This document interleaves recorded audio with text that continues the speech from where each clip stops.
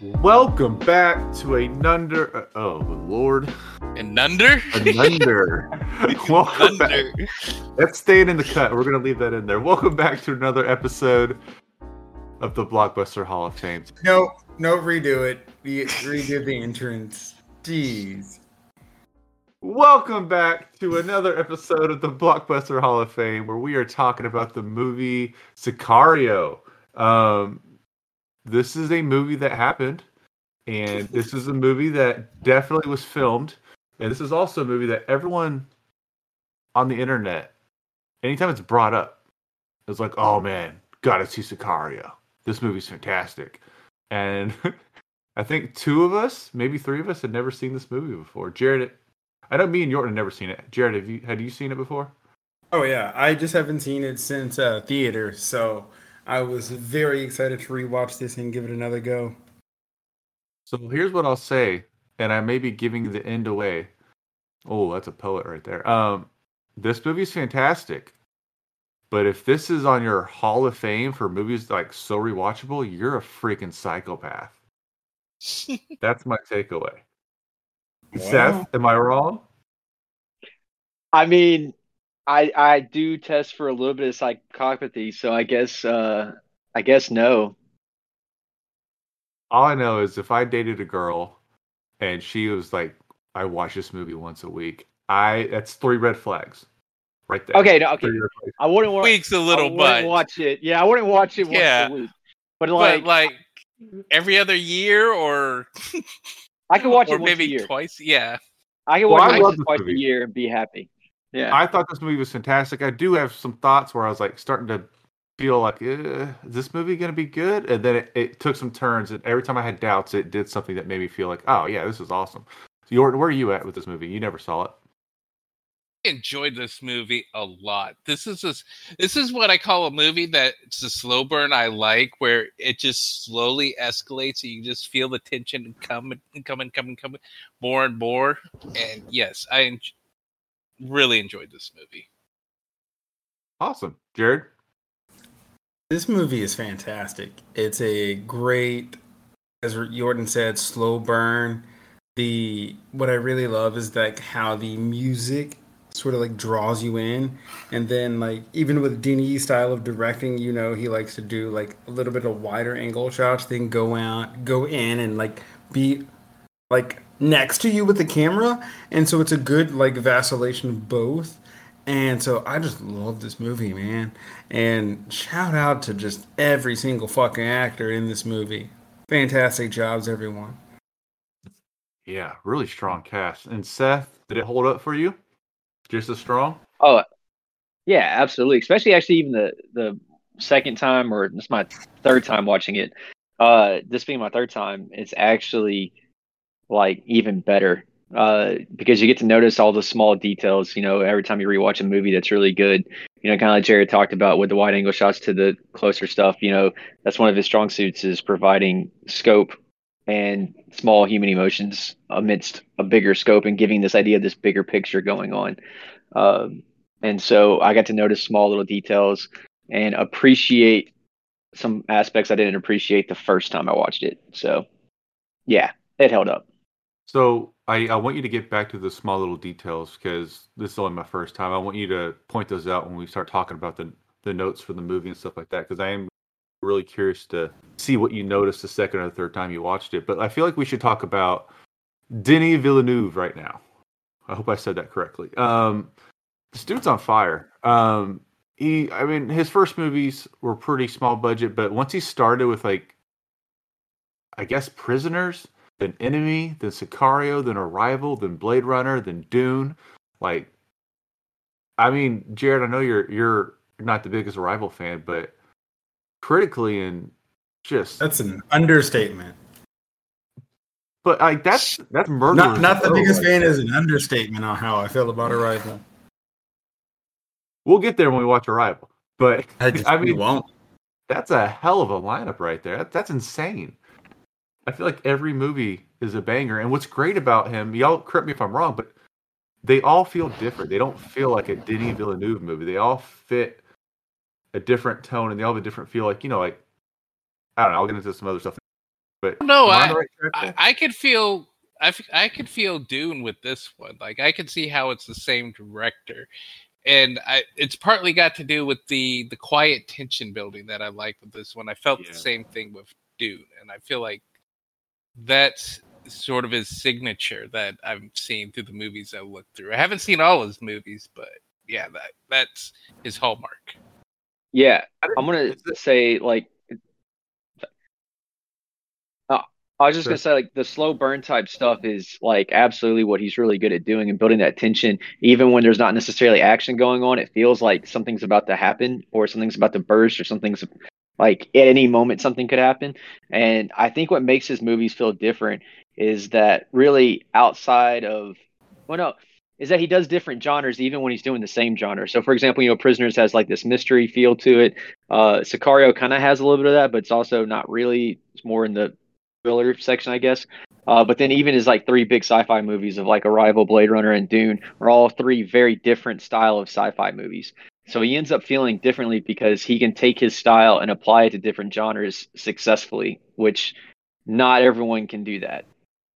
I think that's the point I was trying to get at. Is like he can succeed in almost any genre because he finds a way to make it work within that genre. He knows what works within that genre. And Blade Runner was my favorite example. That feels like Blade Runner. It's like he studied Blade Runner through and through and was like, I'm going to make a movie that fits 100% in this universe. And it's going to be my movie. And it worked completely. Jared, you were saying something, I think? No, and I was just saying, like, when you look at his run of movies, he didn't write, like, his run of, like, very successful movies outside of Dune with Sandy. He didn't write any of those movies. So that means this guy is just taking, a little bit of feedback here or there, and then being able to take the script that's, like, given, and then he's able to craft this perfect picture around it. So, like, that makes him even better because, as Seth was saying, all these movies are very different. Everything is very different, even so it's the same genre, but like they're all written by different people. Not the same person didn't write any of those movies, but they all have the same feel because he's just that good. And to jump in on that, one last little thing to add is like how, like Blade Runner, cyberpunk kind of deal, right? Dune is like far, far future space opera type deal, right? And then you have like Arrival, which is smart, hardcore sci-fi ish, not hardcore sci-fi because obviously aliens, but like very science-based type things. And he's able to adapt to each of those genre conventions, subverting what they need to subvert, putting his style to it. And like that's very hard to do if you think about it, right? Like if you ever try to read Stephen King when he goes away from horror, you see what I mean. That guy is a master of horror writing, and yet when it comes to writing fantasy or crime fiction, it gets a little weird, and he can't quite pull it off, even though he reads all that stuff. I just bought two Stephen King novels that were not horror, so now I'm kind of concerned.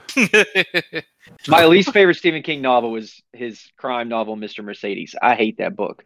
Oh, I was so mad about it. Bought one that's like a pulpy book, Colorado Man or something like that. Yeah, Colorado Kid. Yeah. And then I bought the one that the Stand. Is that the one with the kids and they find a dead body? They made a movie. That's The Body. That's the Stand book. By What Me. is the movie called? Stand By Me. That's Stand what By it was. Me. Yeah. So I bought The Body, Yeah. and I'm excited to read into that. Anyways, so Jared brought up the cast of this movie. This cast is fantastic, y'all. You know what? Let's talk about the Oscars first. Let's go to the Oscars, and let's go through this list here, because I feel like this could have been nominated for so many awards. Actor in a leading role, nothing. But do y'all feel like, who's the leading man? Was it? I guess it was Emily Blunt. Yeah, she was definitely the lead of the movie by far. Okay. So would you consider Josh Brolin a supporting? Yeah, Brolin and Del Toro both. Yep. I consider both of them supporting, even though they're the more interesting characters in the movie. But yeah, they're definitely would put under support. Yeah, and so I think like obviously Benicio was robbed because when you look at the list of best supporting actor, like you have Tom Hardy for The Revenant. Like, dude, what? No, I love Tom Hardy, but No, no. not even But like no. Domhnall Gleeson was a better supporting actor, anyways, in that movie. Not Tom Hardy of all fucking people. And like I don't know, that one just annoys me. Obviously, Sly definitely should have been nominated for He Creed. was so good in that movie. And Christian Bale for Big Short, yeah. But Mark Rylance for Bridge of Spies. That movie was a fucking snooze fest. Like, I saw it. I saw part of it. I was like, I'm so bored. I'm out of this. no, seriously, dude. It took me like 3 days to finish that movie. It was so boring. But Mark Hello. Ruffalo's Spotlight was good. Mhm. Everybody, it was just like an ensemble cast movie that was really good. But holy shit, Tom Hardy is the most egregious thing on this list. I do feel like Christian Bale, anytime he's in a movie, is probably worthy of being nominated. He's just so good. But let's be real, The Big Short is not a role that caused him to like dive deep into character and be great. It's just I don't think maybe this is obviously get rid of Tom Hardy. But if you're going to get rid of someone else on this list, Christian Bale, he has better movies where he's not nominated. You know, that's my take. I think Benicio should have been on this list for sure. He was And fantastic. then when we get to like best original screenplay, like, are you kidding me? Like Taylor Sheridan was in his fucking bag in this movie. Westerns get they I mean this isn't really a full western to be fair, but like they do not like they Yeah, don't they like that don't. in the And Oscars. you're right. Because then when you look at Best Original, obviously Spotlight, yes. Okay, whatever. But then here we go. Bridge of Spies again. Are you fucking kidding me? Boring I ass Go off, guess. movie. Jared. Go off, Ex man. Machina, great movie. Great movie. Inside Out, great movie. Straight Outta Compton. How is this an original screenplay? This shit is adapted. Life. Is there a book? I don't know. Sicario or No, Or Straight Outta Straight Outta Straight Outta Compton. Compton? I don't know. That Yeah, is it that's a was weird written. category. Yeah, it is adapted. Adapted from rap music. Rap. Yeah, but And Jordan, don't use logic. I'm being illogical right now. yeah, okay. I was like, I'm self-admitting I'm being illogical. all Don't right. use logic. I love it. It's my new username. No.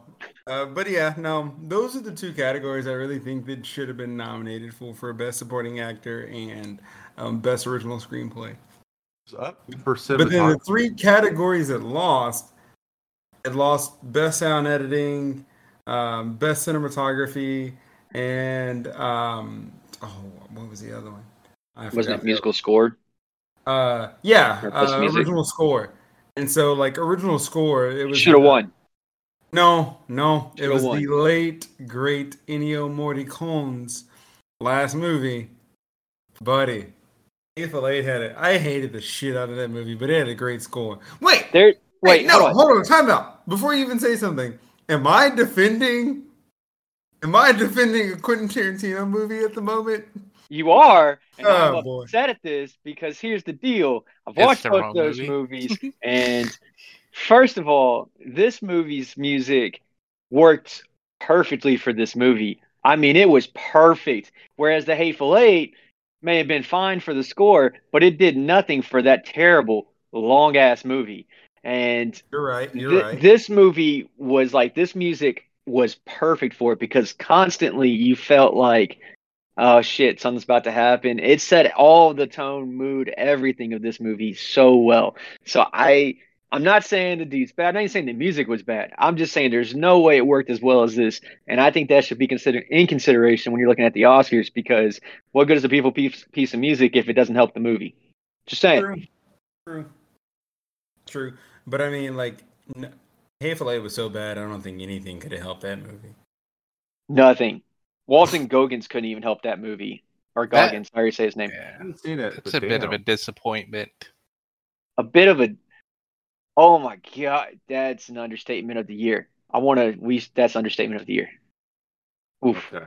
Sorry, Write I that down. love westerns and And then, like, sorry, last point on the Oscars. Best sound editing. So just even to mention, like, that, like, the use of, like, negative sound or, like, no sound. Then you hear, like, a little bit of cicadas or a little bit of the just the cities the sounds of the cities just like felt real. And Can then I all of a say? sudden, you just hear. Oh, go ahead, Jordan. I was going to say their gunfire on it was Boy. kiss chef on this movie, like getting it accurate for the And sound. so, There. like, even the point where they would just do like dead silence, and then all Yeah, of a sudden just gunfire, and it just felt like so real. And it's like, oh my god, am I being hit in the chest with this sound? and even like the one where they first go into the city and you hear it in the background and it's slowly growing in the background. That sound effect for the gunfire was great. See, what stood out Just to my me added was because you were talking about sound effect.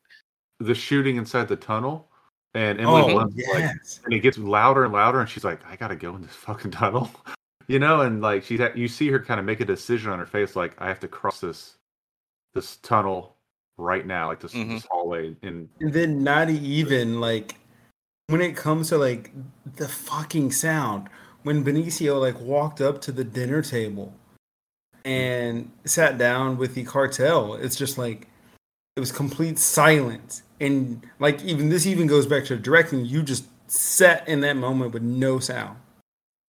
And I'm like, holy shit. Like that was one of those moments where it makes you like sit up in your chair and you're like, oh boy. I just want everyone to know I've just been sitting here nodding my head yes to everything that's being said because it's so spot on. Nothing to And add. Just want to go ahead and say And yes. then also that sound of the silent pistol to me, they nailed it because a lot of times in the movie they make it too quiet, and I'm like, no, they're not that. It's still quite loud. But Again, like the only other yeah, movie that I feel like has gotten it extremely right is like No Country for Old Men. But just every other movie, it's just like pew pew, and like what? I want to, before we But- leave the Oscar talk, I want to talk about the cinematography real quick because it's easy to get nominated when you have a great cinematographer working on a setting that has a lot to look at. There's not a lot to look at in this movie. It's just desert, and they find interesting ways to keep you interested in the movie through these kind of just dull conversations, And I thought that's a fantastic job by the cinematographer. And then he goes apeshit crazy and pulls some shit out of his bag when he does the night vision and the black and white stuff. It's like, oh, he's just having fun now. But aside from the stuff where it's obviously like this guy is just on top of his game, Roger Deakins, the stuff where it's just the desert in Arizona, just that kind of stuff. He found a way to make it stand out and not look boring. And I think that's something. And can we? Hold on. Sorry, Seth. Fucking love the fact that they showed the environment, they showed the city, and they didn't put some fucking bullshit ass filter over it. Oh, it's a third world country, dude. Fuck y'all for doing that. I'm looking at you, traffic. Fuck you. Yeah, go ahead, Seth. I'm sorry. No, you're good. The other thing I was going to add to that too is like, you watch a lot of these darker movies, and I feel like it's safe to say that this is definitely a darker toned movie. In which they oversaturate the darkness to the point where like you're like, oh shit, I gotta turn my screen brightness up so I can actually see what the hell is going on. And like the only times that it's like that is it's intentionally like that, and so it works really well. Where like in the tunnel, especially when they're walking in at first, and all you see is like the outline, you're just supposed to be that dark, but like it's not dark to be dark, and it's only dark when it's supposed to be, and they lighten up the screen so you can see it as you're supposed to do that, and so I don't know. The last couple years, Game of Thrones, Battle of Winterfell, looking at you, you get these big, really overly dark scenes that you can't see crap on, and it's supposed to be atmospheric, but it completely fails and misses the point. It's nice to see a movie that's really dark and then intentionally dark and then used really well. So going back to like when Ray was like, with the night vision goggles to kind of break up some of it and everything. I don't know. It really was really well done. This movie wasn't even nominated for Best Picture, which is kind of nuts. Or director. I mean, you got. Oh no, or director. Yeah, Spotlight, Big Short, Bridge of Spot. Oh my god, I get Bridge of Spot. Go the fuck away. Go away. It's just the Academy loved Bridge of Spies. What can I say? It's just because it's Spielberg and fucking Tom Hanks. The movie sucked. All right, so let's move on. Is there? You know what would be fun to do? Is there anything Actually, no. Before we do that, what is your favorite Denis Villeneuve movie? Seth, we'll start with you. I'm gonna say Dune. I absolutely love Dune. Jared, However, it oh, yeah, is I love tied for everything. first. It's tied with first. I just want you to know this. It is tied for first with Arrival because I absolutely love the ever living crap out of Arrival. And I'm not even saying that to troll Jared. I love movies that deal with time like that. Ironically enough, Jared always says he'd rather watch Watchmen than watch Arrival. And Watchmen's the other movie that deals with time in the way that I love. So that's ironic. But yes. But I love Dune and I love Arrival, and it's like a 1A, 1B, depending on my mood and for the day.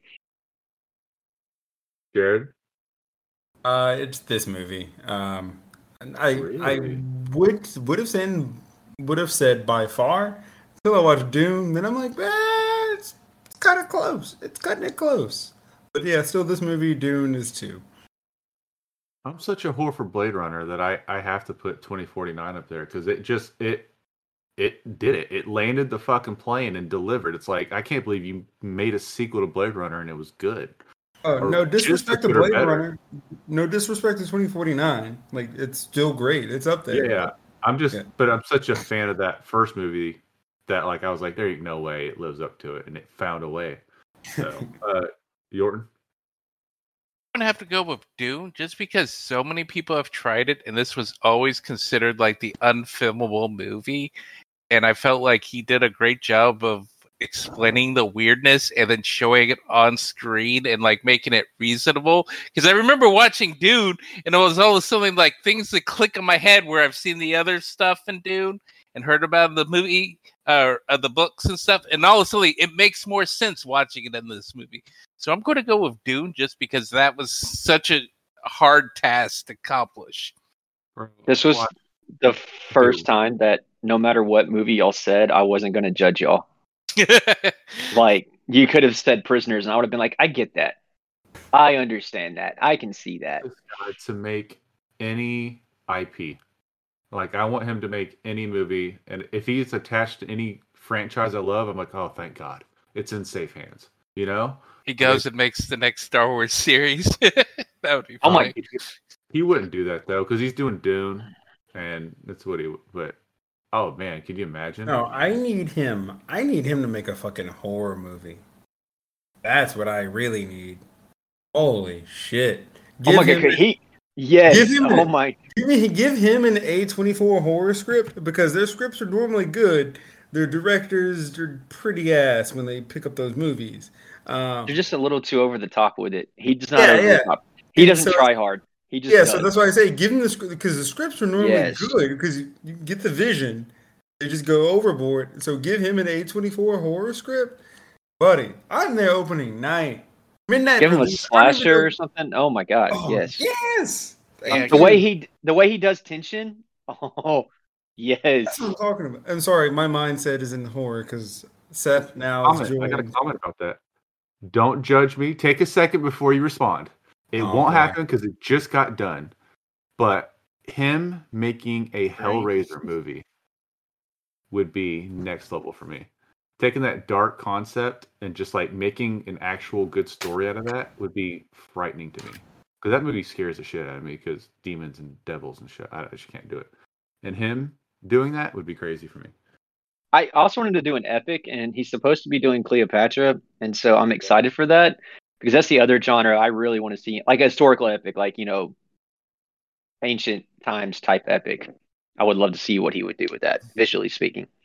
Like sandals and Yeah, swords. like Yeah. Gladiator type movie, like not Gladiator is a great movie. I'm not knocking Gladiator; it's also one of my favorite movies, but just that type of era, I would love to see him do a So story who's in. your who I think Benicio, we all agree, is the best part of this movie, but let's talk about Emily Blunt. How do y'all feel about her in this movie? I thought she did a really good job. Like honestly, if it wasn't for like Josh Brolin, yeah, he's good, but like he's third. But if it wasn't for Benicio's like outstanding performance, like she's by far like It's like one A and one, I guess, B-ish. She's really good because she shows a lot of emotion. She does really good job at showing emotion. And I think that's the part for me that really just like sold it for me. She did a really good job of showing that facial emotion. And then even going in with Denise's directing style, I thought it was like a match made in heaven. I thought she did great being literally the only woman in the movie and just standing toe to toe with all these men and just like, yeah, I belong here. I thought she was fantastic. Jordan, any thoughts on Brolin or anybody? Let's talk about Brolin. Brolin. Brolin, yeah. I like him. He playing the casual spook character, working for the CIA and everything, and I enjoyed his character quite a bit. And having his like cover-ups, and then me trying to slowly figure him out of why he has Emily Blunt in this movie, I thought was really interesting when I figured out why. Since he's not allowed to operate in country, so they have to use an FBI agent, and so I like that, and it's sort of like one of those things where it makes characters all fit together real well. Why they're involved.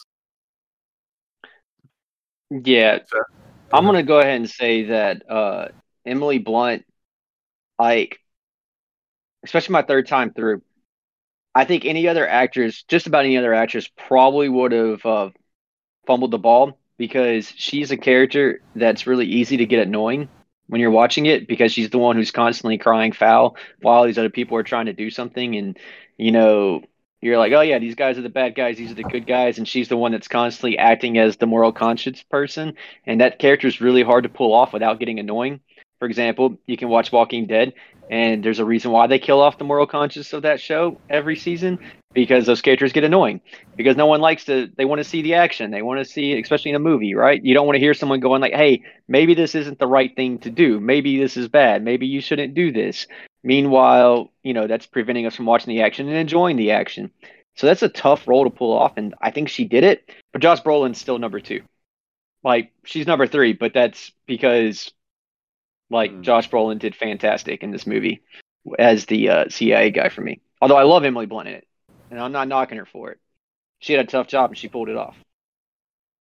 We had Benicio del Toro show up, who just kind of stole the show. Who, by the way, watching him, I was like, this dude is like secretly really handsome when he wants to be. Like, he looked like Brad Pitt in some shots. I was like, damn. But when he turns it on, that dude is fantastic. And I'm like, why is he not in every great movie? I just don't understand it.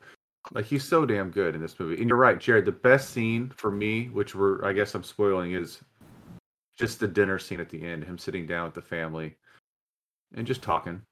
And dude, just the look on his face, he was like, he was tired. He looked tired. He looked worn. He looked weathered.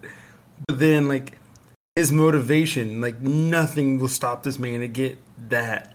And just when he's sitting at the table and you just look at his face and he's like, this man is done. Like, he's just physically, like, just worn out. Like, cannot do it anymore. But then he started talking. And then he was like, it's personal for me. And then it's just like, holy shit, this man is like, Benicio del Toro was in his bag. Dude, that was a perfect scene. We'll dive into him too as we talk about more of the scenes, but we have some character actors that pop up. We have John Bernthal, who, when he showed up, he saved the middle part of the movie for me. I was like, where are we going? And then, oh shit, my man Bernthal's here. And then Victor Garber, he's bounced around forever. He's I guess he's like the CIA or FBI boss that. We haven't even talked about fucking Daniel Kaluuya. That was who I was going to bring up next, is because on IMDb, he's literally the next one up. Daniel Kaluuya, the rising star. Was this before or after Black Mirror? This was 2015. I forgot, because this season of Black Mirror was a long time ago. Let me look that up. Yeah, because that was the first time I saw him. We also have Jeffrey Donovan from Burn Notice. We got Mr. Burn Notice right here. It was after Black Mirror. Black Mirror was this, but then I 2011. want to say Black Mirror didn't even drop in the U.S. until like 2015, so right around when this dropped, or 2016 or something like that. So we actually didn't even get to see it. Well, the last one I'll mention real quick is we have Agent Sitwell from the Marvel movies here as the corrupt cop with the family taking his kid Dad to knew that. soccer. So, I knew he looked familiar. I couldn't think of who he was. He looked familiar. I couldn't place him. That makes sense. but just even the supporting character actors that pop up are like, damn, they got John Berthal to do like 10 minutes in this movie. You know, it's crazy. Just a good cast. They all mesh well together too. Any thoughts on the cast? I don't want to move on until you all say your piece. Yes, Jeffrey Donovan was fantastic in this movie in the very small role that he had, and playing a somewhat character like Michael, and then also a very different character though from Burn Notice at the same time. And I enjoyed him immensely. And John Bernthal deserves more credit. I do have Can I a say note that kudos says- for him for his weapon handling? Dude, when he shot up that car, Chef, that was another one that was like the weapon handling when he did that. Oh, so good. You just reminded me what this. I have a note that says, "Does Burn Notice have an STD?" And I'm trying to remember. And that was a line in the movie. So I was like, okay, yeah, there Yes, it is. it burns when I pee.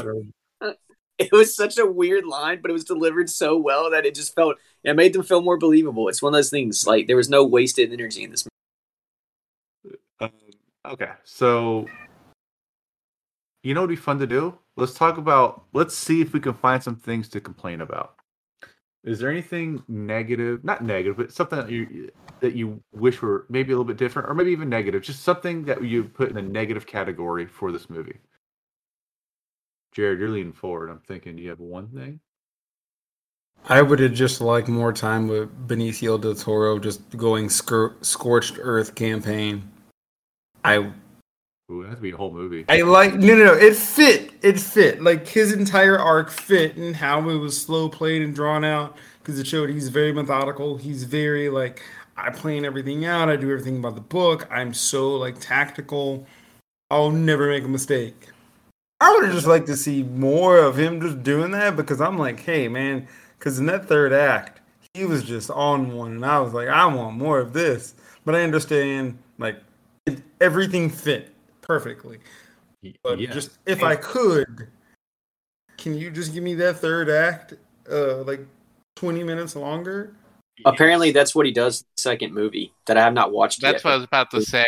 That's Like, what that might be the second movie. Yeah. And can I just say that that's pretty much just straight up the Punisher movie at the end. Yes, because I was thinking the whole time, I was It's like, pretty much the give better me Punisher. give me like a Hitman movie starring him, because that's all I wanted after watching him in the house, like just taking That's people what we got. out. Really? Sicario 2? Or Hitman, I was just saying, but Sicario, that's kind of what 2 is about, though. It's him and Josh Brolin going at it. Well, kind of got to watch that now. What were we talking about? Oh, negatives. Okay, do you have yeah. anything? I can't think of much. I enjoyed the pacing. Right at 2 hours seemed perfect timing for this movie. I really can't think of much anything I could complain about. The only thing is because I got how they got the FBI involved.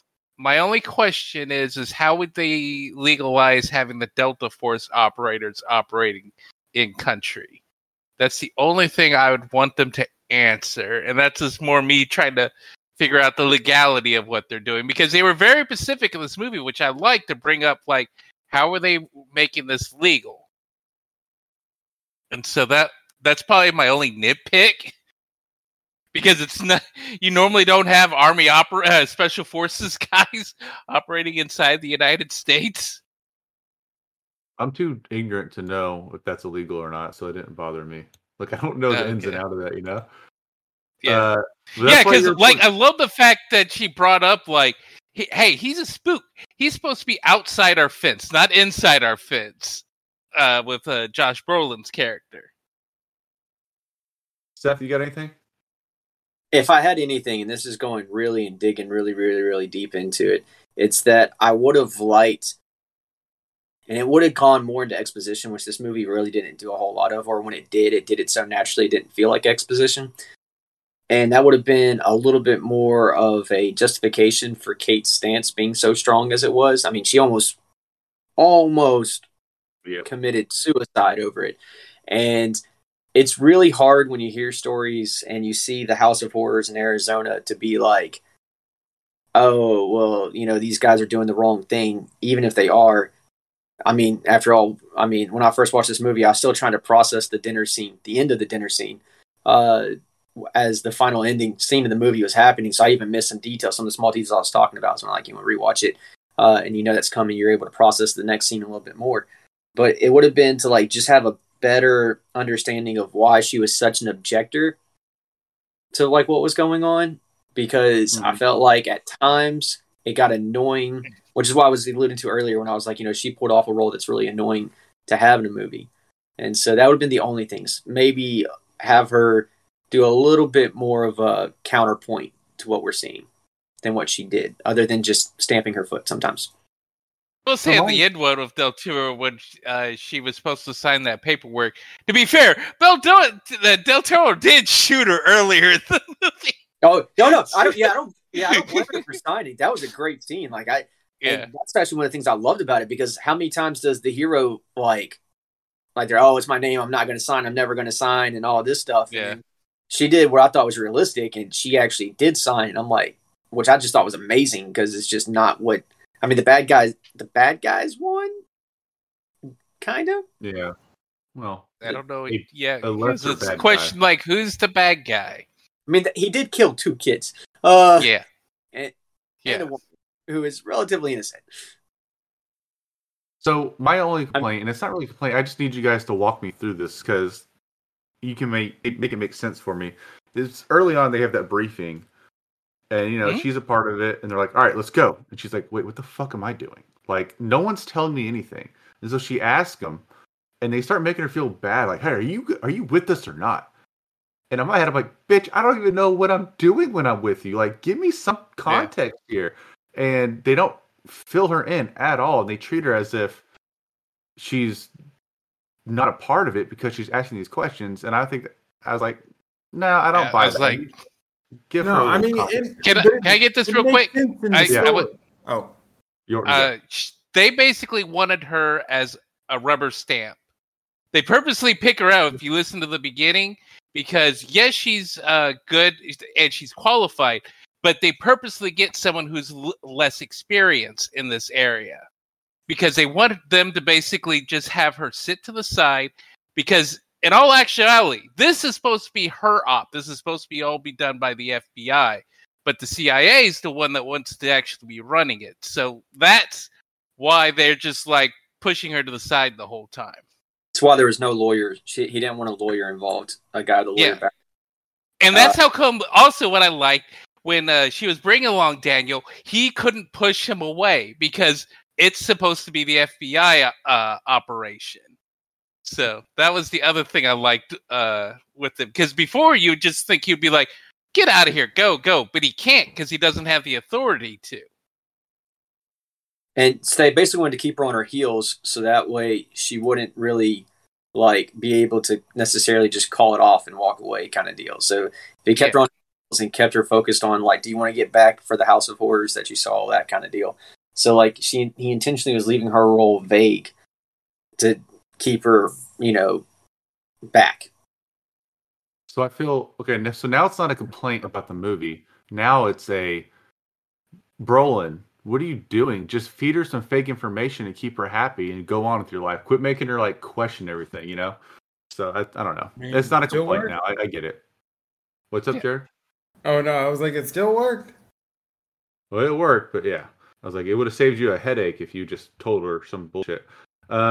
Okay. But then he probably knew that she was smart enough. If you feed her bullshit, then she'd figure it out. Feed her enough of the truth, then I don't know. Yeah.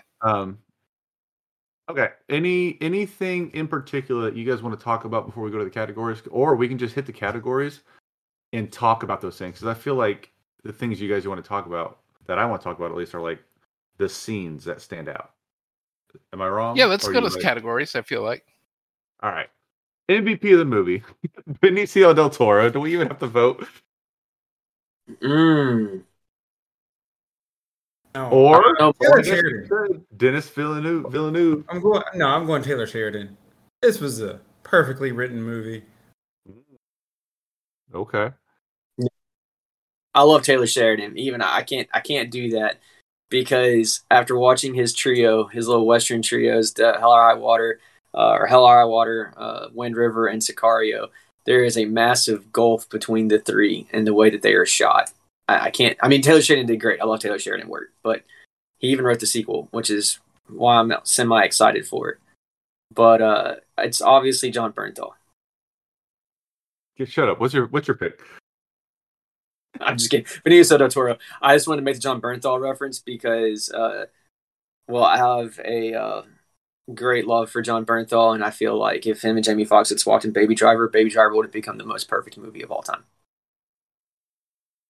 Oh no. Was Jamie Foxx in Baby Driver?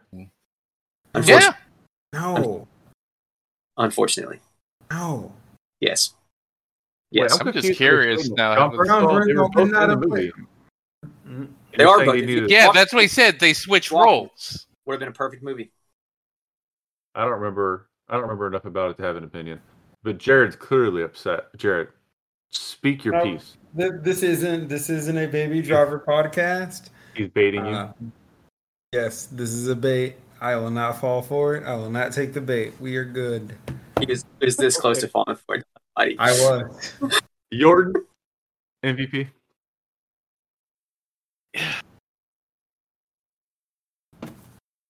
He's I'm thinking going to go about with Denise Villanueva. Villeneuve. Villeneuve. Okay, good. I'm sorry. I see it as like Spanish. My bad. I just because of the pacing and just a clean cut movie. Just it's all the mixtures of a movie I like this when you've got a spy thriller. This to me is like the successor to not Some of All Fears, Clear and Present Danger. Basically, I feel like it falls into this world. I was joking if I broke back Mountain comment. Yeah.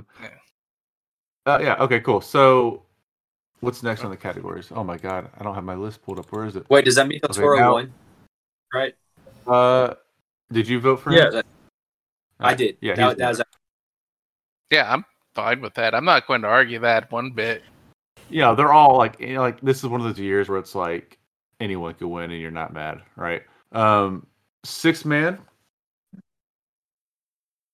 I'm going with Emily Blunt for my 6 Man. 6 Man with Emily, lead actress of the movie. What the hell? I mean, because she could be the lead actress, but as soon as Del Toro took the screen, this is my movie now. So she's still a starter. She's still she's not on the bench, so we can't. She is Christian Wood for the Dallas Mavericks this year. So don't insult her like that. Whoa! Hold up! You guys have Christian Wood. You can have him. He's great. I mean, we only gave up Maxi Kleber for him, so I mean, fine. We got him for pennies. Yeah, you did. It was a good trade for you guys. All right. So it's either really John Bernthal or it's it's 6 Man. 6 Man. It's not. I'm going Daniel Kaluuya. I'm going Daniel Kaluuya or John Bernthal for you. Mine's Jeffrey Donovan, just because I enjoyed his time immensely. Well, and I love John Bernthal. I really do love John Bernthal. Joking aside, and John Bernthal did a great job, especially playing the villain turned kind of little bitch, which is not his normal, move. But Jeffrey Donovan was one of the few humorous bits in this that didn't seem sinister exactly. It did kind of seem like a douchebag, and I loved that. It was a great little moments of levity that were not really in this movie all that much. So I love Jeffrey Donovan. You were leaning Kaluuya? He is in the second movie, so maybe we shall go watch the second movie. Who is Kaluuya? Jeffrey Donovan. Jeffrey Donovan. Oh, okay. Who's your pick, Jordan? Daniel Kaluuya. I enjoyed his character, especially that they added the bit of legal on him and him trying to figure out because his little plot line little drops help me understand this movie better on what's going on with the operation and why is it seem like this should not be legal. And then he has little explanations of everything help me understand, and I like that. We don't need to have a Russell Westbrook award. We're not taking anything out of this movie. I also feel like everyone is going to be terrible to hang with on a road trip. We can go ahead and skip that category. Y'all cool with that? Or y'all want to hit that category? You want to hang out? Even Josh Brolin's character, Jeffrey Donovan, I feel like if they're not on mission or something, they might be some cool people to hang out with. Actually, no, let's do it. So, number one, I'm going on a road trip with... Uh-oh. It says... Oh my God, Seth is shaking his head. Del Toro? Yes, Benicio del Toro. Why? Because if one motherfucker cuts us off on the road, hey, it'll never happen again. We will have the smoothest sailing road trip because if anybody crosses us, it's a wrap for them. Because, hey, the guy riding shotgun is riding with a shotgun. We're good. I would least like to go with John Bernthal. Yeah. Dude's a As fucking is most narc. movies. You can't trust him. No, I'm not going to take on this road trip. What if I want to get into some illegal / illicit activities? What the fuck, bro? You're trying to play both sides? Then get the fuck out of here. You went from so wrong to so right all at the same time. That was impressive.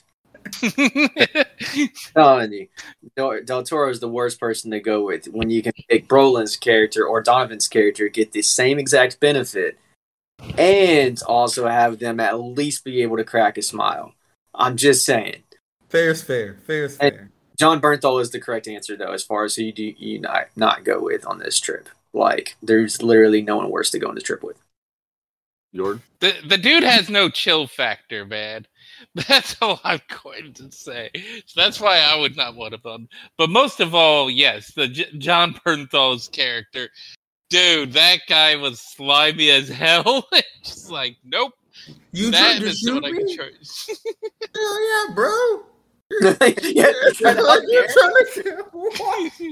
He acted so indignant. Like, That wasn't funny. So you trying to kill me? dude, no shit. Dude, fucking dirty now- cop trying to kill me. I will say this, though. He wasn't sent there to actually kill her, so I get kind of why he was so shocked by that. But at the same time, it's like, no shit, Sherlock. I mean, she worked for a corrupt syndicate that kills people. She's automatically going to assume you're there to kill her. Like, come on now. You're trying to Yeah, kill me? he did seem like the smartest tool, sharpest tool in the shed there in this But in this movie. really did do a good job, though, because I'm telling you, like, he came across so charming as John Bernthal, and so you're like not really suspecting too much from this guy because he's not usually playing the bad guy; he's playing anti-hero at worst. And then he really just became like a complete slimy, just unlikable person, very, very rapidly. His best acting was in the police car when he had that moment of realization, like, "Oh, I'm in way over my head. I thought I was just taking money on the side." He's like, "I got a daughter, please, like whatever it takes." That whole scene, where, like, because I put myself in that situation, I was like, I will do whatever you want me to make sure my daughter and my wife are fine. Like, I would do whatever, and I kind of felt for him in that situation, weirdly enough. Yes, and Del Toro's character. This one thing about this movie I really liked about them and Del Toro's character, because they did this multiple times, where they put him in a position in which someone mentions a daughter, and you think, oh, okay, because he lost his daughter, he was going to be more sympathetic, and he was like, I give no shits. Like, that's turned away from me, and I am going to act. That makes him, I like mentioning a daughter just pisses him off even more. Oh, yeah, I had a daughter once. But he even does that to himself. Yes. Like the fact that when Bernthal mentions it, he does that. When someone else mentions it, he gets, like the fact that he has a son or something, the cop, he's like, he gives no shit. Like, you think he will, but he doesn't. Even when he mentions it himself about Emily Blunt's character at the end.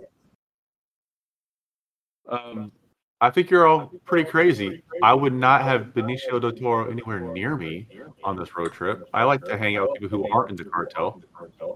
Sorry for the echo. Someone's laptop is echoing, and so Jared, you're absolutely insane. I would ride solo. I'm not hanging out with anybody. I'm riding solo. Just me, myself, and I. I ain't bringing anybody.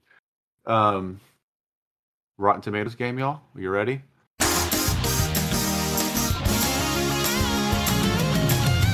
Rotten Tomatoes. Rotten Tomatoes. It's the Rotten Tomatoes game. Okay. This is going to be. So last week, Yorton won again. Seth, were you closer than Jared? I think so. Doesn't matter. Oh, okay. Let's just say you were. Jared, you're going first. Seth is second. Yorton last. Oh, this movie is 100% getting an 84. Oh, okay. It's a great-ass movie. But some people may be turned off by the excessive violence. Because sometimes critics are PNZs. So I'm going to 84. Okay. Seth? I'm going to go with, I feel like this is far enough away, but if it's not, Jared did this to me last time, so I don't give a shit. I'm going to go with 88, only because I agree with Jared. I feel like some people were put off, but I feel like more people probably liked it than didn't. So I'm going to stick with 88. And Yorton? I'm going to call my number 92 because I feel like this movie. I can't think of one critic that was like said anything negative about this movie, and it wasn't Oscars. And did I get it right on the dot by the laughter there? Oh, let me tell the story. Okay. First of all, this movie has an 85 audience score. And once y'all didn't take the number 92 and you left it open for Yorton to take, I was like, oh, Yorton's going to pick 92 like he always does. And I was hoping he did. And he did. And because he did, he got it right on the dot. This movie got a 92 on Rotten Tomatoes. Yorton gets a 2-point lead on everybody now. Oh my God. The year of Yorton continues. But I am glad he won because this movie deserves that, and it deserves a higher audience score. As soon as Jared said his score, I was like, no. This movie's going to be higher. And I was like, I've got this one. I mean, I figured it would be higher, but just like some critics are just turned off by like excessive violence, and this movie had it. So it's had violence, but it's not a violent movie, I feel like. Well, I mean, because like, the violence is very quick, and you don't see that much of it. I'm going to read the first rotten review I see. Hold on. Ooh, I got to go to the second page to find one. Hold on here. Someone's going to have a pretty hot take to have a rotten view of this movie. Some could say Personal Revenge. Here we go. Joanne Laurier from World Socialist website. Personal Revenge is one of the cheapest. That's why. Personal Revenge is one of the cheapest, laziest, and most retrograde approaches possible. Well, okay. All right, that's. I don't think we're supposed to feel like Del Toro was like justified with his revenge in this movie. Yeah, it's not a guy you root for, for sure. I would argue that you're supposed to feel very conflicted about Del Toro's character, not like yes, do this revenge tour. More like, ooh, I get it, but I don't know how I feel about that. That's the whole reason why we had the one cop like playing with his kid with soccer that later gets shot by him. I feel like, this is not the correct way to go with it. He shot 2 kids at the dinner table. Yes. And an innocent woman. I feel like at a certain point, you're like, okay, I totally get it. Completely get why he did it. At the same time, a little messed up. Yes, because this is a great example of something where it's like, I understand why he did this, but it doesn't mean I agree with you. Because, a lot of times people lose the difference of agreeing with something and like understanding, where they're like, "Oh, you don't get this." No, no, no, no. I get it. I understand. I just don't agree with it. All right. I'm assuming we're all going to recommend this movie. Oh yeah. Oh yeah. Hell yeah. Yeah. Yes. So this is the real question: is this a Hall of Famer? Is this a movie you're going to watch over and over? Yorton, you go first. My big question is how many times I want to see it, because I want to see it again, because I just want to pick up. It's this movie. I feel like the more I watch it, there's more of the little things I'll pick up on it, on what's going on, and just I think I'm going to enjoy seeing the pieces come together on a rewatch. So yes, I am going to put it on my Hall of Fame. All right, you psychopath. Good job for you, Jared. Dude, you put. What do you mean, psycho? You fucking put Roadhouse, and I just watched Roadhouse last week, and he pulls a guy's You tongue agreed. out of his throat. No, I'm putting this movie in the Hall of Fame, but I'm calling you out. I'm calling you out. No, You talking about the Roadhouse, which you watched again. Literally, you watched it again. I put Roadhouse in the Blockbuster Hall of Fame. I'm putting this movie in the Hall of Fame. I'm calling you out because you called Jordan a psychopath for trying to rewatch this movie. Dude, Roadhouse is just as violent, if not more. It's not the violence. It's the tone. I'm not hating on this movie. It's just not like an atmosphere I want to live in for more than once or twice in my life. You know, like. But yet, I want to live in the atmosphere of Roadhouse. Yeah, that dude scratching his back with a shotgun. All right, there's jokes. It's unintentionally funny. They're practicing gun safety in this movie. They are. That's not fun. Oh boy, yes, this Hall of Fame for me. Yes. So here's the deal. When it comes to this movie, I wouldn't want to watch it every single week. I wouldn't want to watch it every single month, but I would want to watch it like at least once a year, and I would have no problems rewatching it once a year because it's fantastic and it's great. And so for me, it's going in the Hall of Fame because I can rewatch it at least once a year and not get tired of it. I could probably even watch it twice a year and not get tired of it. And to me, if it's rewatchable and it's a fantastic movie that I would recommend, I don't see how I can not put it in the Hall of Fame. So it's going into the Hall of Fame. Sicario's going in, y'all. And it's honestly, even though I wouldn't put it in there, it's honestly a top 3 movie that we've watched in my mind. I think it's a top 3 movie on this podcast. So, or it's arguably, I don't know. I have to go through my list again, but it's up there. It's a fantastic movie. And my co-hosts are psychopaths. All right. Yorton, we are starting horror week. Not horror week, horror week. So, I need you to specify what scary movie are you going to watch or make us watch. You know what I want to watch, especially with all what we're going to talk about soon? I want us all to watch the werewolf, Marvel werewolf thing. Because I feel like that's going to be a fun topic to talk about. I just watched it. Werewolf by Night. I know you did.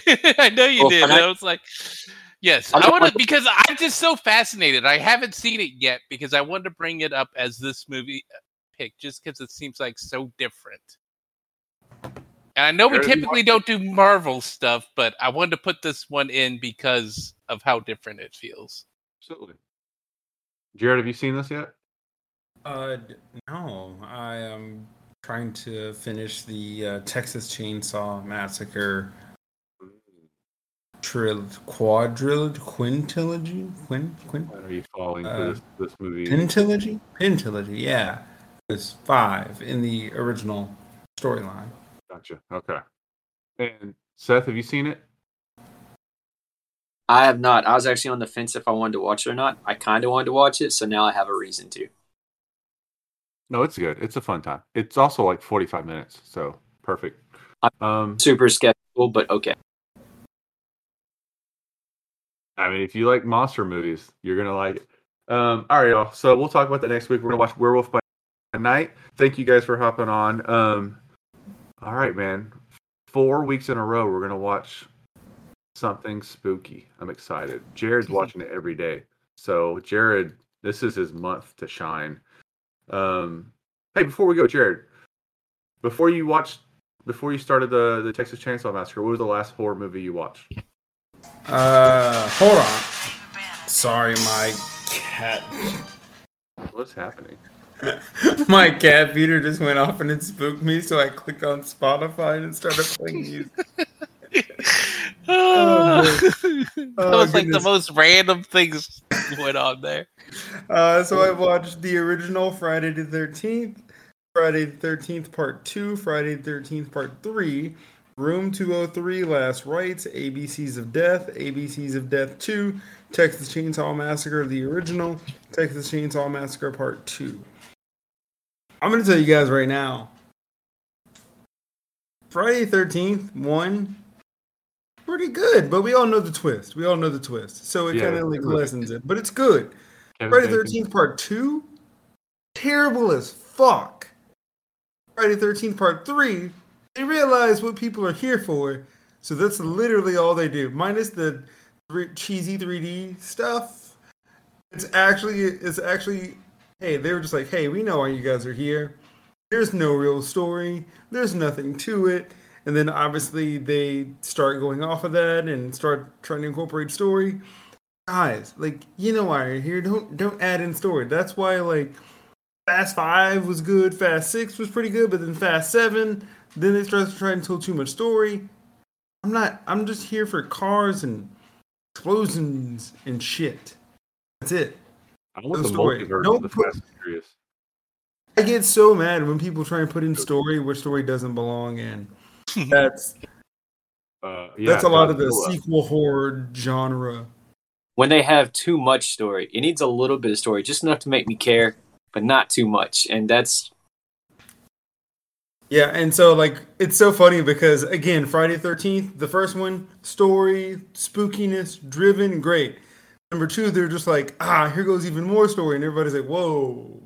But then the third one, they're like, okay, and then we're done with the story, and then like, yeah, we love it. Yeah. All right, man. Well, it sounds like you have some ups and downs with that list. The ABCs of whatever. I was like, I don't think I ever want to watch that. Oh my god, they made a sequel and Jared watched it. Like, it just doesn't seem like a fun time. But it's not. No. Okay. It's all right though. You're in Texas Chainsaw Massacre land. It's all right. So next week we're watching Werewolf by Night, and we will see you guys later.